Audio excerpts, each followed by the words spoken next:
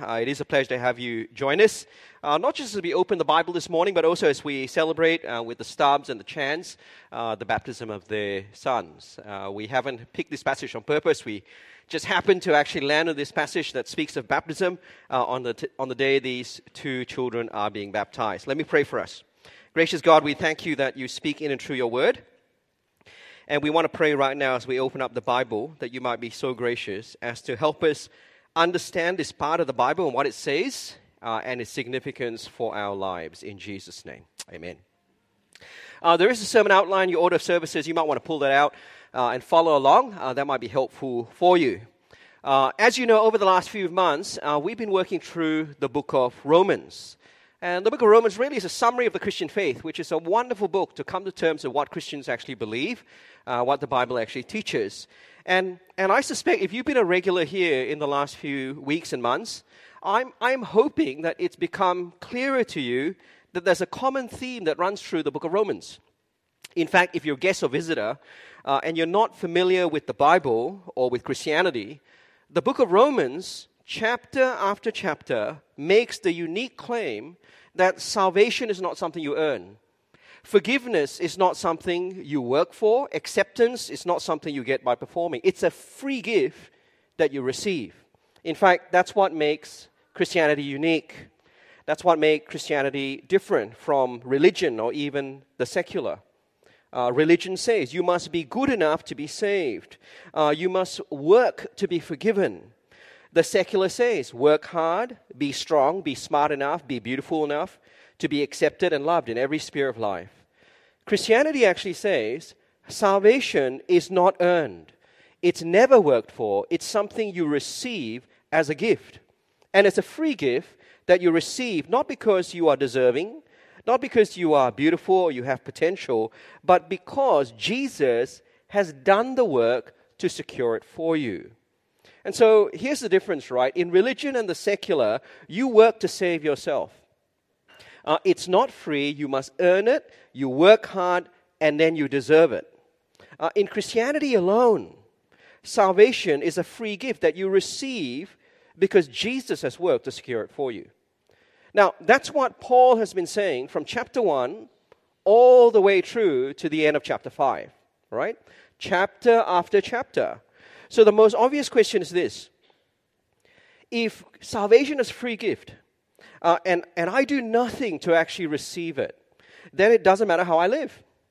It means I'm free to live any way, right? Any way I want because salvation is free. Forgiveness will always be available. Why bother changing my life? That's the most obvious question. Why live any differently? Why would I want to change my life? I can take God's gift of salvation, His free gift of salvation, without buying into Christianity. It's the best of both worlds, right? I get salvation for free, and I get to live my own life. Now, Paul is actually addressing that question. Can you do that? And Paul actually answers that very question in our passage today, in the first 11 verses of Romans chapter 6. And there he'll explain to us why it's not possible to receive God's gift of salvation and then remain unchanged in life. In fact, Paul will actually say, if you've truly understood the gift that has come to you, if you truly received the gift, there would be a radical change in your life. Now, I'm going to look at our passage under two headings. You should have it there in your outlines. I'm only going to look at the first 5 verses. A break from the past and a baptism that changes everything. Okay, can you see there? A break from the past and a baptism that changes everything. So here's the first one, a break from the past. Have a look with me, verse 1 and verse 2. Notice what Paul says. If we have died to sin, how can we live in it any longer? We died to sin in the past. How then shall we live in it into the future? Now, what does Paul mean when he says Christian people have died to sin? Good question, isn't it? Now, I want to say to you, he's not saying that we will no longer sin or that we will no longer struggle with sin, right? If you're a couple here at Grace Point and you're married, you know that to be true. The moment you got married, you realized the person you married was not perfect, right? So it's Christian people will always sin and they will struggle with sin. The idea that Christian people no longer sin is a nonsense. Why? Because no one is morally perfect. The church is not a sinless community. I mean, the letters of the New Testament, if you know anything about the Bible, the letters of the New Testament are written to churches that are broken.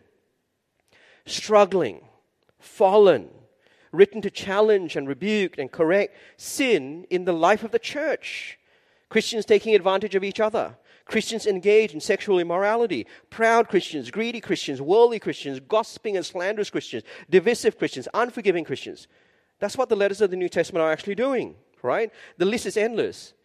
And what will actually happen in those letters in the New Testament when Paul writes to the broken, sinful churches, repeatedly, he will say, in the words of Taylor Swift, shake it off, right? Maybe you got tickets this week, maybe you didn't. I had all these friends with daughters, and they were all online trying to get tickets for their daughters. In fact, they posted, look, some of them couldn't get tickets. Anyone got spares and stuff like that. My daughter, fortunately, no longer a Taylor Swift fan, so it was good. We saved money. Right? She's gone beyond Taylor Swift. She's gone beyond BTS. So that's great. But effectively, that's what Paul says in his letters in the New Testament. Shake it off because that's not who you are. That's the old you. The life of sin before Jesus saved you. So learn to shake it off in your life. Right? Now, if it were true that Christian people no longer sin, there would be no need for Paul to make his appeal in verse 12 and verse 13, and we'll look at that next week. Pastor Peter Hughes will be here next week. He will look at that with us. So what does Paul mean when he says verse 2? We are those who have died to sin. How can we live in it any longer? Now, to make sense of what this means, we have to very quickly go back to chapter 5, what we looked at last week. Because chapter 5 explains what it means for us to die to sin. Now there in chapter 5, very quick summary for us, Paul has told us that the world in which we live, the world in God's economy, isn't divided by race or culture or ethnicity, right? It's divided by two rules people live under in life. Okay, there's two rules. Actually, only one rule everyone lives under until Jesus comes onto the scene. Paul in the previous chapter had said that all people live under the rule of Adam in life. The opening chapters of the Bible tells the story of God's good creation gone wrong because Adam, the one who represents us, right, because of his failure, his disobedience, his rebellion, we live in a world that's broken. His sin is our sin.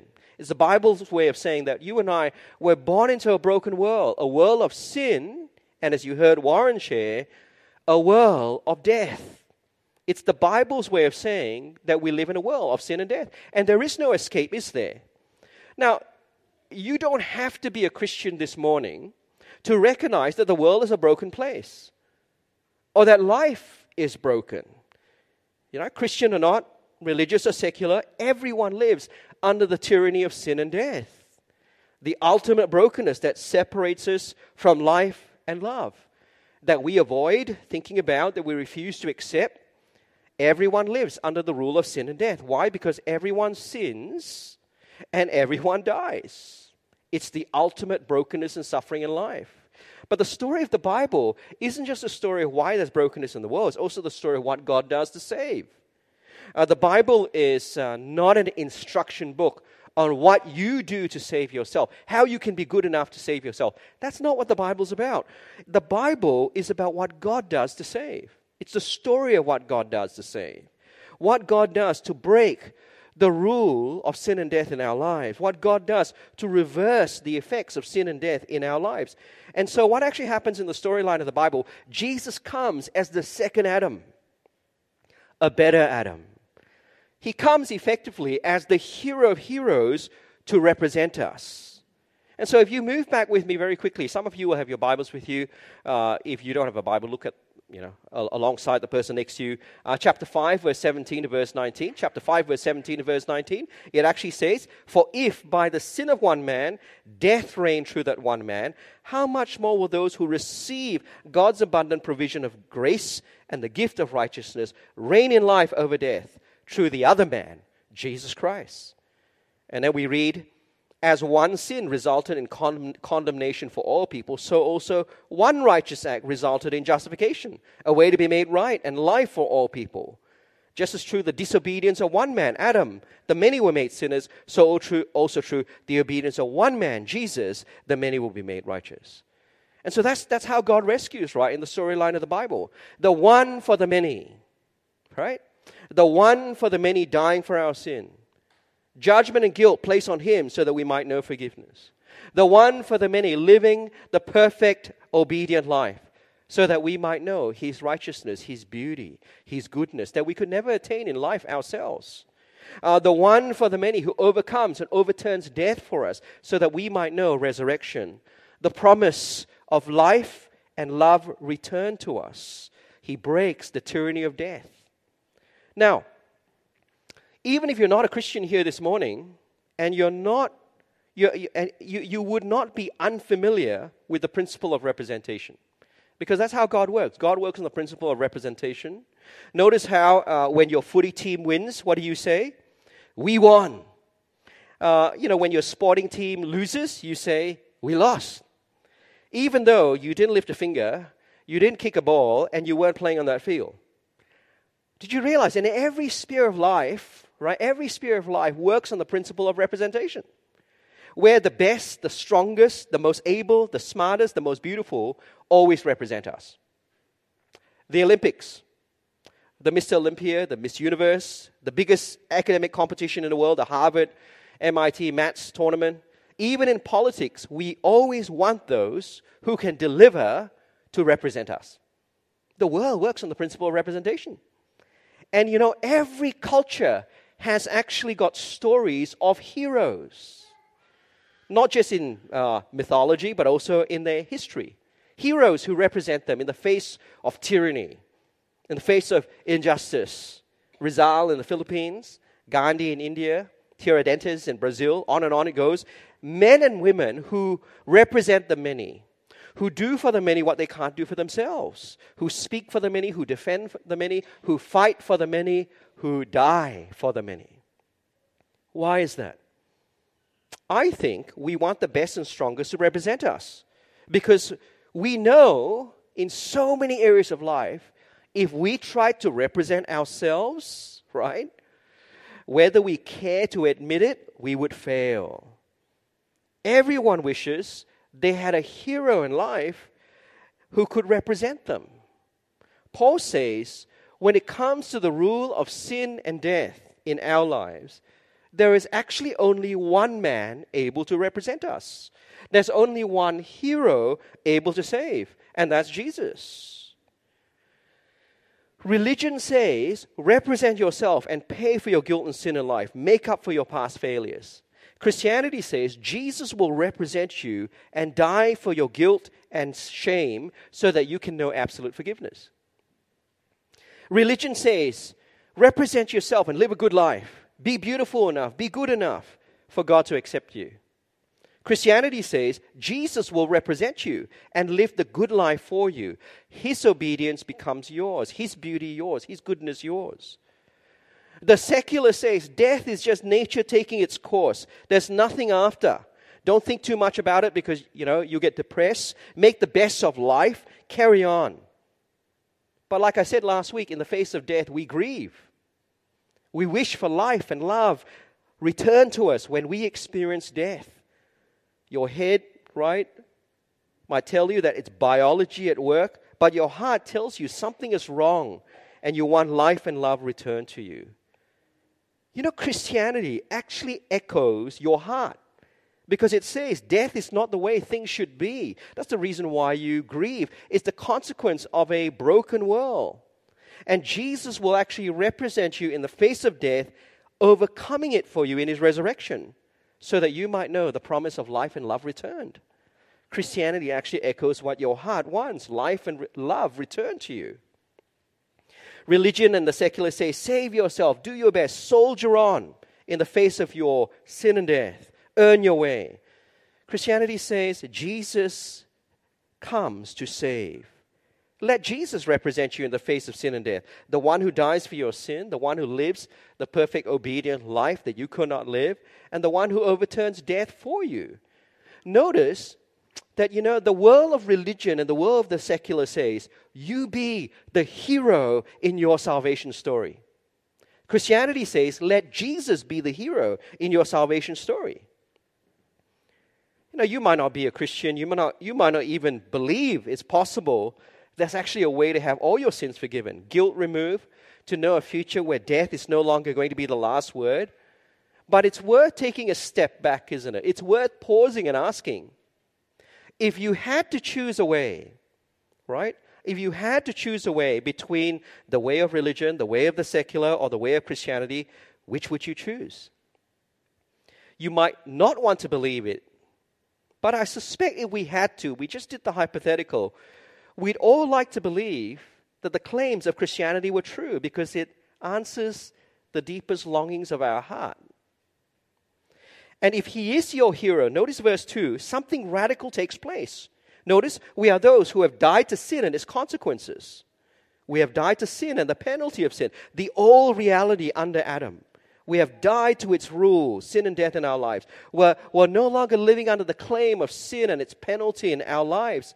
We feel its impact, we experience its effects, but sin and death is not going to be the final word. The final word is forgiveness and life and love return. We are now a people who are living under a new reality, the rule of Jesus and all that he promises. So this is the logic, right? Under the old reality, before you became a Christian, there would have been an old normal, right? You lived a certain way. Under this new reality, now that you've become a Christian and come under the rule of Jesus, there should be a new normal in your life, okay? It's like you walked out of one room, through a door, into another room, and the door is closed to the old room in your life, okay? Now, it's a basic principle that's true for everyone. Old reality, old normal, new reality, new normal. Christian or not, it's a general principle in life. As reality changes, so does our normality in life. Let me give you an example, right? If you're a student, there's a couple of high school students here.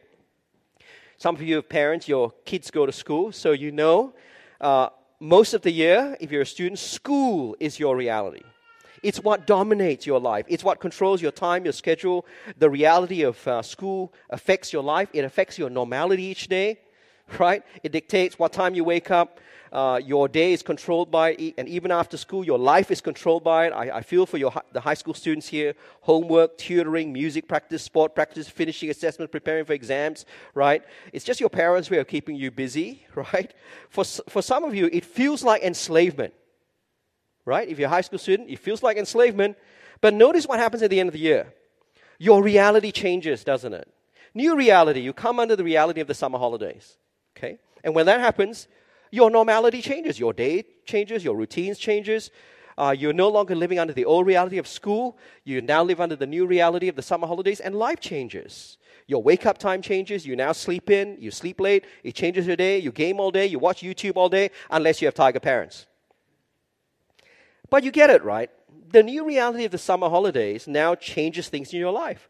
There is a new normal in the way you live your life. See, as reality changes, your normality changes. Some of you here are young parents or going to be parents, right? Before you had kids, double income, no kids was your reality. Eat out wherever you want to, go to the movies, buy what you want, travel anywhere. That shaped your weekends, your lifestyle. That was your normal each day, each weekend. Double income, no kids, your reality. Then you had kids, right? I know Jefferson and Angel feel this, right? Suddenly, your reality changed. You had kids. And then, oink, becomes your reality. One income, no kid. New kid. One income, new kid. Oink. Right? Or DIM, D-I-N-M. Double income, no money. Okay? That's more like it, right? Double income, no money, because it's expensive. So, no more sleep becomes your new reality. You change over 3,000 nappies over the next 3 years. That becomes your new normal. I actually did the sums when our kids are really, really small. I was like, oh my goodness, how long is this going to go for? Worked out we're going to over 3,000 nappies in 3 years, right? You don't go out to watch any movies anymore for the next 5 years. That becomes your new normal. As reality changes, so does your normality. That's how life works. Now, this is what Paul is saying in this passage. We are those who have died to sin and its tyranny, therefore our lives have changed. New normality. Your status has changed and your future has changed, and then you begin to live accordingly, right? There's a new normal in your life. It's not possible that you would continue living in sin. It's not possible that you would continue living in a life where you treat God's word and His way with contempt in life. The idea that you can be an athlete but never run is a nonsense, right? A non-practicing athlete is not an athlete. The idea that you can be a soccer player but never actually play soccer is a nonsense. A non-practicing soccer player is not a soccer player. Well, Paul's actually saying the idea that someone can be a Christian but not live the Christian life is simply a nonsense. A non-practicing Christian is a non-Christian. And so the way we live our lives actually reflects whether we live under the rule of sin and death or whether we live under the rule of Jesus. That's what Paul's saying. Jesus says, Matthew 7, you can tell a tree by its fruit, by the fruit it bears. And so when God's gift of salvation is received, there'll be a break from the past and there'll be a change in the way you live your life because you now live under a new reality, a new status and a new future. Now, Paul now tells us why in verse 3 and verse 5. So you have your Bibles, look with me at verse 3 and verse 5 because he says, a baptism has taken place in your life. And it's a baptism that changed everything. Okay? Now, verse 3 and verse 5 actually describes how someone actually becomes a Christian. And again, I want you to notice that we do nothing. We benefit from what Jesus does for us because of our association with him. It's benefits by association. We are recipients in both physical water baptism and spiritual baptism. So look at verse 3. He says, don't you know that all of us who were baptized into Christ Jesus were baptized into his death? We were therefore buried with him through baptism into death in order that just as Christ was raised from the dead through the glory of the Father, we too may live a new life. So this is what happens, right? In the world of the New Testament, when someone actually became a Christian, what would happen is they would be baptized externally with water. Jesus commanded that in Matthew chapter 28. His final words, he says, go, make disciples, and baptize them. Okay? And so when someone became a Christian, what would happen is they would immediately be baptized into the name of Jesus. It's coming under his rule. Identifying with him as their hero of heroes in life. Trusting him as their Savior and King. Now, that's an external act. But notice what Paul says about baptism. The external act of baptism actually points to something much deeper. It points, right, to something more. It signifies more than water being poured out on someone. What does it signify? It signifies the death and the resurrection of Jesus and our connection with Jesus in his death and resurrection. It points actually to a historical event, a past event, and our connection with that past event, the death and resurrection of Jesus. Have a look at verse 3. He says, all of us who are baptized into Christ Jesus were baptized into his death. We died with Jesus. And then verse 4, we were there, buried with him through baptism into death, in order that just as Jesus was raised from the dead, we too may live a new life. We rose with Jesus. Notice, all this takes place before water baptism. Water baptism is a sign of our dying and our rising with Jesus 2,000 years ago.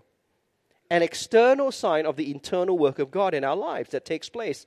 The waters of baptism washing over us. His death for sin becomes our death. His death secures our forgiveness. His resurrection over death becomes our resurrection to new life, changing our status and our future. Forgiven and life and love returned. Right? So baptism is actually like the door, right, between two rooms. The door is open. You're in that first room. It's open. And the room is filled with darkness. The door is open. The light shines in. You see the door. The door is open. And you walk through the door into the new room. And the door is shut to the old room behind you. That's what it is. It's like a shadow that points to the real thing. And when you personally receive God's salvation in Jesus, that was your real baptism. When you accepted God's gift of salvation in your life, when you trusted Jesus to save you, you had your first baptism, right? You were joined with Jesus in his death and resurrection 2,000 years ago. What happened to him happened to you. What he secured became yours. And so now when you are baptized with water, your second baptism, it's an external sign of the internal reality. And so let me be very, very clear, right? Because in a moment we will baptize the two children. The practice of water baptism is only a sign. It doesn't save. If water baptism saves people, all we do is, right, we just turn on the sprinklers, okay? Or we get a hose and just hose everyone down, okay? No, it's a pointer to what Jesus does for us in his death and resurrection 2,000 years ago. And us being joined with him so that we benefit from his death and resurrection. Notice, Jesus doesn't just represent us.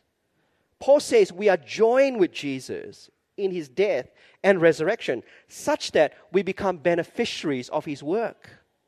That's why verse 5 says, if we have been united with him in a death like his, we will certainly also be united with him in a resurrection like his. You know, the word united is a gardening term, right? For most of us, that means nothing because we don't garden. To be united is to actually be grafted into a plant. Grafted into a plant so that you benefit really from the plant. So what's Paul saying? Paul's saying we have been grafted into the death and resurrection of Jesus. His past is our past. We benefit from his death. His future is our future. We benefit from his resurrection. You died and you rose with Jesus when you received his gift of salvation in your first baptism. And so this is how God saves. You are always a recipient in baptism. You benefit by association, by being united to Jesus' work, by being grafted into his saving work. Now, the best way for me to explain this, by way of illustration, is I thought about it. You know, I saw Terrence and Elia sitting over there. And imagine with me for a moment, right? Because Elia is a primary school teacher. Imagine with me that Elia is super rich, like crazy rich Asian, okay? And that she's accomplished all this by her effort, her intellect, her entrepreneurial drive. She's become effectively top 3 in the world of primary education programs online. Okay, that's an idea, isn't it, Elia? Her hard work means that she has 90% of the China market in primary education online. And so she's become crazy rich Asian. Okay? Now, all this she accomplished by her hard work and effort before she got married. Now, Terrence, he's broke. He got nothing. Okay? And then he marries Elia. Oh, wow. Okay? But when he marries Elia, something happens. Their legal union means that her riches now becomes his riches. Her wealth becomes his wealth. He's no longer poor. Now, you pause with me for a moment and think about it, right? He did nothing to deserve it. Okay, Elia's nodding her head. Okay. He didn't contribute to anything. He didn't work together. He simply married Elia. They become legally united, whereby he becomes a recipient of all of Elia's wealth, all of her riches. I want to say to you this morning, that is how grace works in the Bible. That's how God saves. Everything Jesus has accomplished and done in his death and resurrection becomes yours because you are united. You are legally united and joined to him. You died and you rose with Jesus. And so God now looks at you and he treats you the way he would treat his son. Free from condemnation, as if you had died from all your sins, because you're united with Jesus in his death. As he died for your sin, you died. Notice verse 7. Anyone who has died with Jesus has been set free from the consequences of sin. But then your future is also secured when you trusted Jesus because you were united with Jesus in his resurrection. Sin and death will never be the last word. Life and love restored is the last word because he rose over sin and death. And notice verse 8. If we died with Christ, we believe that we will also live with him, rise with him, no longer living under the sentence of death. Death will not be permanent. Life and love will be returned. Now, if you are a Christian today, you've already been baptized into the death and resurrection of Jesus. It took place when you looked to Jesus as your hero of heroes in life. It took place when you trusted him. All the benefits of his death and resurrection has become yours. And so in Christianity, salvation comes because of the work of another for us. A baptism has taken place in Jesus and we have been grafted, united, joined into his death and resurrection, and so we benefit. See, the narrative of religion is that you must pay for your sins, earn your forgiveness, or be good enough to merit God's acceptance. You must do and do and do to be saved. You must be the hero in your salvation story. That's the narrative of religion. In fact, that's the narrative of the secular as well. The narrative of the Bible and the narrative of Christianity is that you cannot pay for your sins. Death is your destiny. It's the destiny of all people. It's the tyranny we live under. You can't earn forgiveness, and you will never be good enough to merit God's acceptance. And so you must trust what Jesus has done, what He's done, and not what you do. You look to Him to be the hero of hero in your salvation story, baptized into His death and resurrection.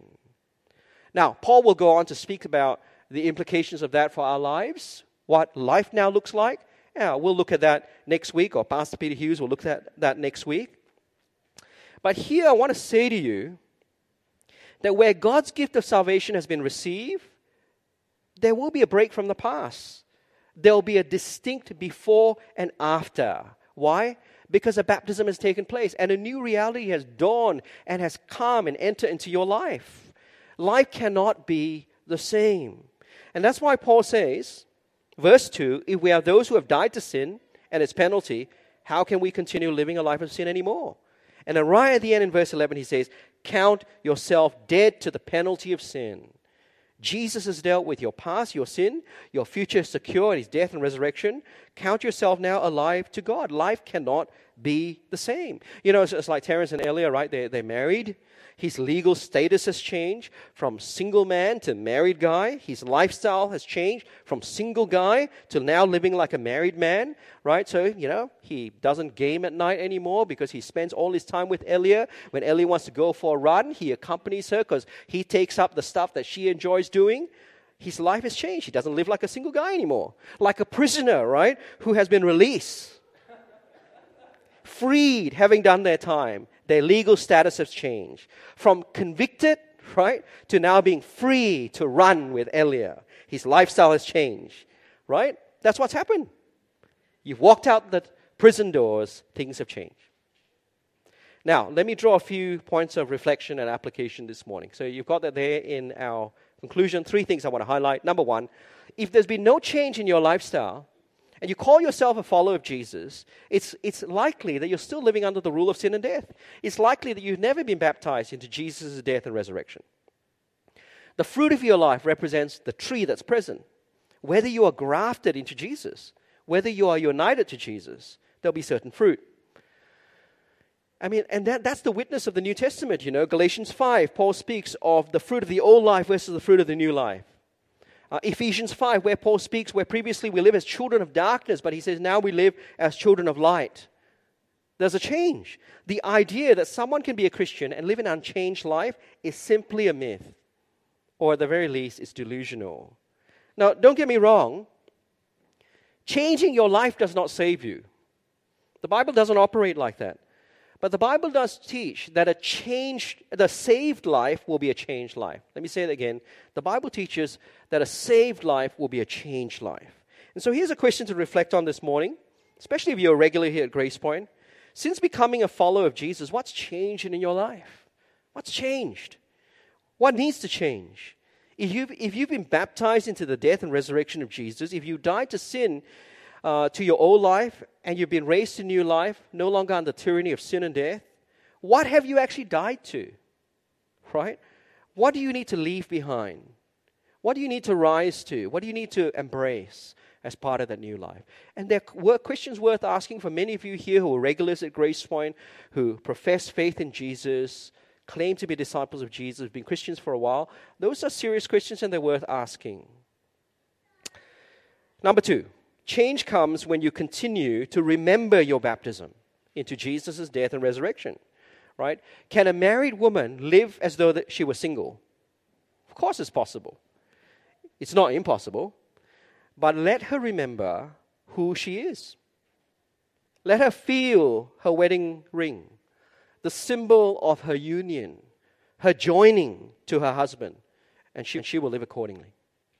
Can Christians live as though they were still under the rule of sin and death, living unchanged lives, engaged in a pattern of disobedience without sorrow or desire to change, living in contempt for God and His Word? Well, it's possible, but the same thing holds. Let them remember who they are.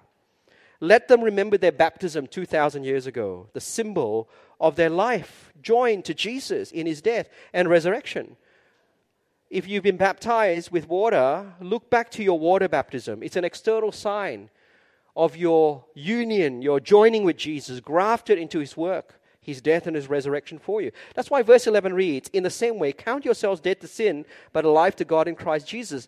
Count, reckon, consider, remember, and call to mind. It's an ongoing thing we're called to do. It's a past event that you must revisit and recall. If you're a Christian, I want to say to you, learn to live in the past. Not the past of your sin, but the past of Jesus' work for you. Stand each day at the foot of the cross and count yourself dead to sin and alive to God. See your death and resurrection in Jesus, because they actually stop you from moving back to your old way of life. It makes it unthinkable that you would return to your old way of life. See, our baptism stands like a door between two rooms. It closes on the one and it opens to the other. And if that's true, how can we possibly live again in what we have died to? You know, there's actually two approaches to Christian living. Prevention versus corrective theology. Two approaches to Christian living. We're more familiar with the second one, corrective theology. So much of our time is spent in corrective theology. What we do when we sin, right? And so, for example, 1 John 1:9 says, if we confess our sin, God is faithful, he forgives and purifies us. And that's good and necessary, isn't it? Because the Christian life is going to be marked by failure and stuff-ups, right? And struggle and temptation that we succumb to. And so we need to confess our sin. But notice, that approach is basically corrective, right? There is another approach. It's called preventive theology, where we reflect, basically, where we consider and reckon and remember and revisit Jesus and his death and resurrection for us. Because when we do that, it curbs our sinning. This is counting ourselves dead to sin, reminding ourselves each day of the new reality we're under, the door through which we have walked into a new room, a life we now belong to, and that helps us fight and avoid sin. And so each day, keep on counting yourselves dead to sin, but alive to God in Jesus Christ. Here's number 3. The way of salvation in Christianity is not through your work, but through identifying yourself with Jesus' work. You see, religion operates on the principle of self-representation. Christianity operates on the principle of the representation of another for you. Religion says, the secular says, you be the hero of your salvation story. Christianity says, let Jesus be the hero of your salvation story. In religion says, you work to benefit. In Christianity says, you identify with Jesus to benefit. Religion says, you pay for your own sins. Christianity says, let Jesus deal with your sins. Let God baptize you in the death and resurrection of Jesus. Let God unite you and join you into the death and resurrection of Jesus so that you receive all his benefits. Maybe you're here this morning and you're religious, or maybe you're a secular person.